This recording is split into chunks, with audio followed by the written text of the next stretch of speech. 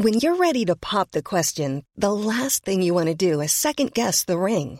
At BlueNile.com, you can design a one-of-a-kind ring with the ease and convenience of shopping online. Choose your diamond and setting. When you find the one, you'll get it delivered right to your door. Go to BlueNile.com and use promo code LISTEN to get $50 off your purchase of $500 or more. That's code LISTEN at BlueNile.com for $50 off your purchase. BlueNile.com, code LISTEN. Mom deserves the best, and there's no better place to shop for Mother's Day than Whole Foods Market. They're your destination for unbeatable savings, from premium gifts to show-stopping flowers and irresistible desserts. Start by saving 33% with Prime on all body care and candles. Then get a 15-stem bunch of tulips for just $9.99 each with Prime. Round out Mom's menu with festive rosé, irresistible berry chantilly cake, and more special treats. Come celebrate Mother's Day at Whole Foods Market. Hi guys, I'm Adam Wilborn from What Culture. Very pleased to say I'm joined now by the legend that is Gary Lineker. Gary, how's it going, mate? Hey, nice to see you. Lovely to speak to you too. Now, of course, we are speaking because your new book, alongside Danny Baker, Behind Closed Doors, is out today. It is also a part of the number one podcast it's based on, of course. How did it all come about then, both the book and the podcast? Well, obviously the book follows the podcast, so I'll tell the podcast story first. I've been kind of contemplating doing a podcast for some time with my production company, Goalhanger, and we were contemplating how to do it. And my partner asked me, so what kind of podcast you do, who you want to do it with, and I don't know really. I don't really want to do it with, sit down with like another footballer and evaluate the weekend's football. There are so many of those around, and by and large they're pretty boring. So I said, I don't know. And he said, well, who would you do it with? I said, I don't know, someone like another broadcaster, someone who's interested in football, someone who's a bit of fun. I don't know, someone like Danny Baker. And he went, well, that's a great idea. Because obviously I like listening to Danny when his radio shows, 606, etc., which I think he mentions occasionally. So I kind of direct messaged him. I didn't know Danny. I'd only met him a couple of times. So I direct messaged him on Twitter because we follow each other, and he didn't get back to me. He didn't get back to me for about 5 or 6 days, and eventually he did respond saying, "Oh, I'm sorry, I don't have a mobile phone." I thought, okay, he doesn't even have a mobile phone. Who doesn't have a phone? Which was bizarre. And then we got together and came up with the idea, and we said, well, how are we going to do it? He said, well, let's just turn up and chat, and it went from there, and that's how it is. So obviously we've done a couple of seasons now. We're now in season 3, if you want to call it that, and it's just brought up so many stories, both for him, he's got an incredible memory, and me, who I didn't think I had a memory at all. But it's amazing how many stories, our questions and our chats and listening to him have triggered, and from that we were approached to do a book, and here we are with the book, which is a kind of elongated version of the podcast. Stories are kind of properly told, and yeah, so that's how it transpired, really. It's really intriguing to get that insight from you as a player. I was reading earlier on about your experiences at the 86 World Cup. Obviously, the most obvious thing to point at that, aside from the bit in the intro with the managerial team talk, which took a bit of a twist, let's just say, that's in the intro, is obviously the hand of God. And I was fascinated to find out that you didn't actually see it, obviously, because you were on the halfway line. No, I didn't. I mean, obviously, I didn't tend to get back anywhere near my own box, and that was absolutely unavoidable. But no, there were so many players in the way, but it was immediately obvious to me that there was something untoward, because we don't, as English players, we don't tend to react quite as mad as that. And you could see Terry Butcher and Pete Shilton going bonkers. They clearly knew and clearly had a good vision, a good picture of it. So I knew straight away that it probably shouldn't have been awarded, even though I hadn't seen the incident myself. I looked at the lines, but I still, it's funny enough, I'm always convinced that he he'd spotted it but bottled it. And he wrote a book recently and apparently admitted that very fact that he did think he'd seen it. So, but it was an extraordinary moment in an extraordinary game of football. And obviously the goal that he scored after that was one of the greatest, if not the greatest goal, certainly individual goal ever scored. When you take into consideration the importance of the fixture being the quarter final, etc. I'm still stunned that one of your teammates decided to swap shirts with him at full time. Yeah, well, Steve Hodge. Well, yeah, I mean, Hodge is probably a bit like me in the sense that he's not one of those people that bears a grudge. But I mean, right at the end of the game, not even I don't think would have wanted to swap shirts with him. But it was probably a good move, it's probably worth a few bob, that shirt. Certainly is.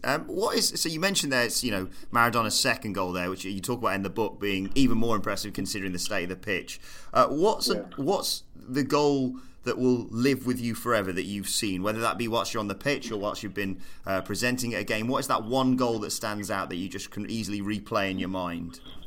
Well, I mean, obviously that one. I mean, that was extraordinary. It was on a cabbage patch of a pitch. But having been in the ground and I've seen lots of obviously great goals. Gazza against Scotland, of course, in '96. That was incredible. But even Messi's last year, it was his 600th goal against Liverpool when he bent it in the top corner. Or was that 700? 600 might have been against Real Madrid when he scored in the last minute. That was something special as well. So obviously he's a player I massively admire, the best player I've ever seen, I think. So I've seen, I was there when Gareth Bale's overhead kick in the final of the Champions League 2 or 3 years ago, and that was, I mean, what a goal that was. So football does deliver incredible moments. Even go back to last season, Lucas Moura in the 95th minute against Ajax. That was just, it wasn't the greatest of all goals, but it was just such a sensational moment. The way that they came back in that particular game to turn it round. So football does deliver magical goals and magical moments. Now, you were a prolific frontman in your day, of course. You've mentioned Maradona, Messi. If you could play alongside any other frontman in your heyday, who would you pick? Oh, Messi all day long. To be perfectly honest, I never thought in my lifetime that I would see a player that even compares with Diego Maradona. I'm not quite old enough to have seen enough of Pelé. But I saw a lot of Diego, and he was just an unbelievable footballer. But for me, he is slightly usurped by Messi. Messi's numbers alone are absolutely ludicrous in terms of the amount of goals he scored. He scores pretty much a goal a game. Diego was goal every other game. His assist record is unbelievable. He's as good a passer as I've ever seen. Maradona was a great passer as well. He's as good a dribbler as I've ever seen. So he kind of, people talk about Ronaldo, and I get that. Ronaldo's a phenomenal goal-scoring machine. You can certainly compare them in terms of goal-scoring, but in terms of playing the game, of bringing joy to you watching football, for me, Messi is incomparable. Now, I saw you tweeting the other day about Harry Kane, of course, doing very, very well for England and for Tottenham at the moment. Do you think he could be the person to break that 50-goal mark for England? Oh, I think so. I think I was talking about this the other day. I think we talked about it in the podcast this week or last week about the fact that I think, I scored 48 goals for England and obviously Rooney scored 50. I think in 10, 20 years' time, I think 48 goals won't be particularly special in any way. I think that, you've got to remember now that I'm not saying this because in my day it was a lot harder, but in my day it was a lot harder. You used to, the breakup of the old Soviet Union, for example, you've now got like loads of small nations to play against. The breakup of the old Yugoslavia, there's 5 or 6 different countries involved there. You now play, there's Gibraltar, there's Andorra, there's Liechtenstein, there's all these tiny countries that you play, and you end up in the group stages of both the World Cup and the European Championships are fairly easy generally. You might get one tough team if you're unlucky in the draw. But by and large, you're going to play fixtures where you're going to bang a load of goals in.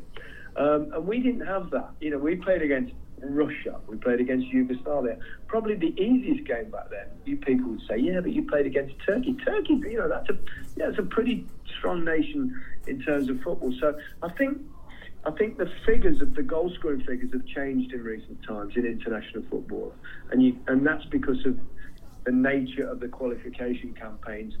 Certainly in Europe, this probably doesn't quite apply to South American football because they've always played their qualifiers against the same country. So what I'm talking about is European qualifiers. You're going to see players score way more goals because they're playing against inferior opposition. I look back at my career and it was like 4 games against Italy, 3 or 4 games against Brazil, 3 games against Argentina, 4 games against Germany. It's different. I'm not trying to big myself up. I'm just trying to say, answer your question in the sense that, yes, the 50 barrier will be broken much more frequently, and I think if Harry Kane stays fit, it will go way past Wayne Rooney. I really do. I saw your chat with Marcus Rashford recently about the state of pitches, which was very entertaining.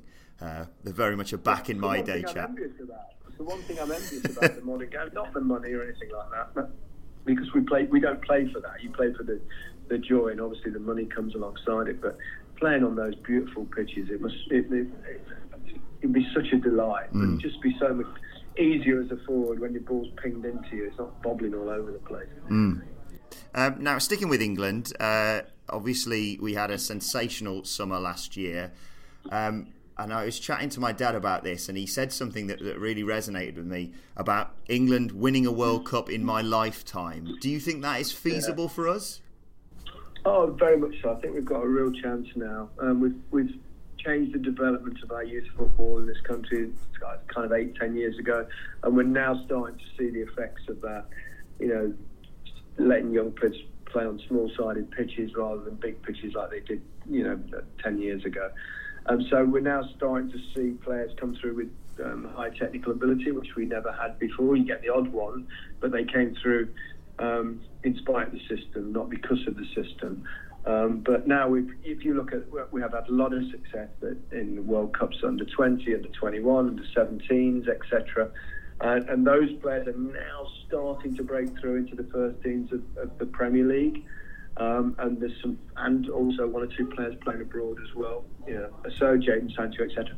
So I think it's an exciting time. The Euros next year might come a tad early, but I think looking ahead to say Qatar, I think will be a real force to be reckoned with. You always need a bit of luck to win a major championship. We've not always had that, but if we can get the odd break, I think we've got a nucleus of unbelievably talented young players that will make us one of the favourites. And we shouldn't fear penalties anymore. Final quick few questions, Gary. Do you play fantasy football? No, all my kids do, and they're obsessed by it. And it seems to really affect their lives. So I think I'll avoid it at all costs. I was going to say, I wondered if it clouded your judgment on Match of the Day by any stretch of the imagination. It might do if I did it. Yeah. Our editor on Match of the Day, he does fantasy football, and he gets himself quite worked up about it. But he says he does it for professional purposes, and it keeps him does his homework on the players far more frequently. So I'll give him the benefit of the doubt. What is the one rule you'd change in the modern game? I'd get rid of this new handball law that they brought in, that's stopping so many good goals being scored like Gareth Bale's last night. I'd take it back to the old. It's either deliberate or it's not. So that's one straight off the top of my head. Yeah, unquestionably. I saw your response to that last night. It was ridiculous that was given as a handball. Favourite teammate that you've played alongside?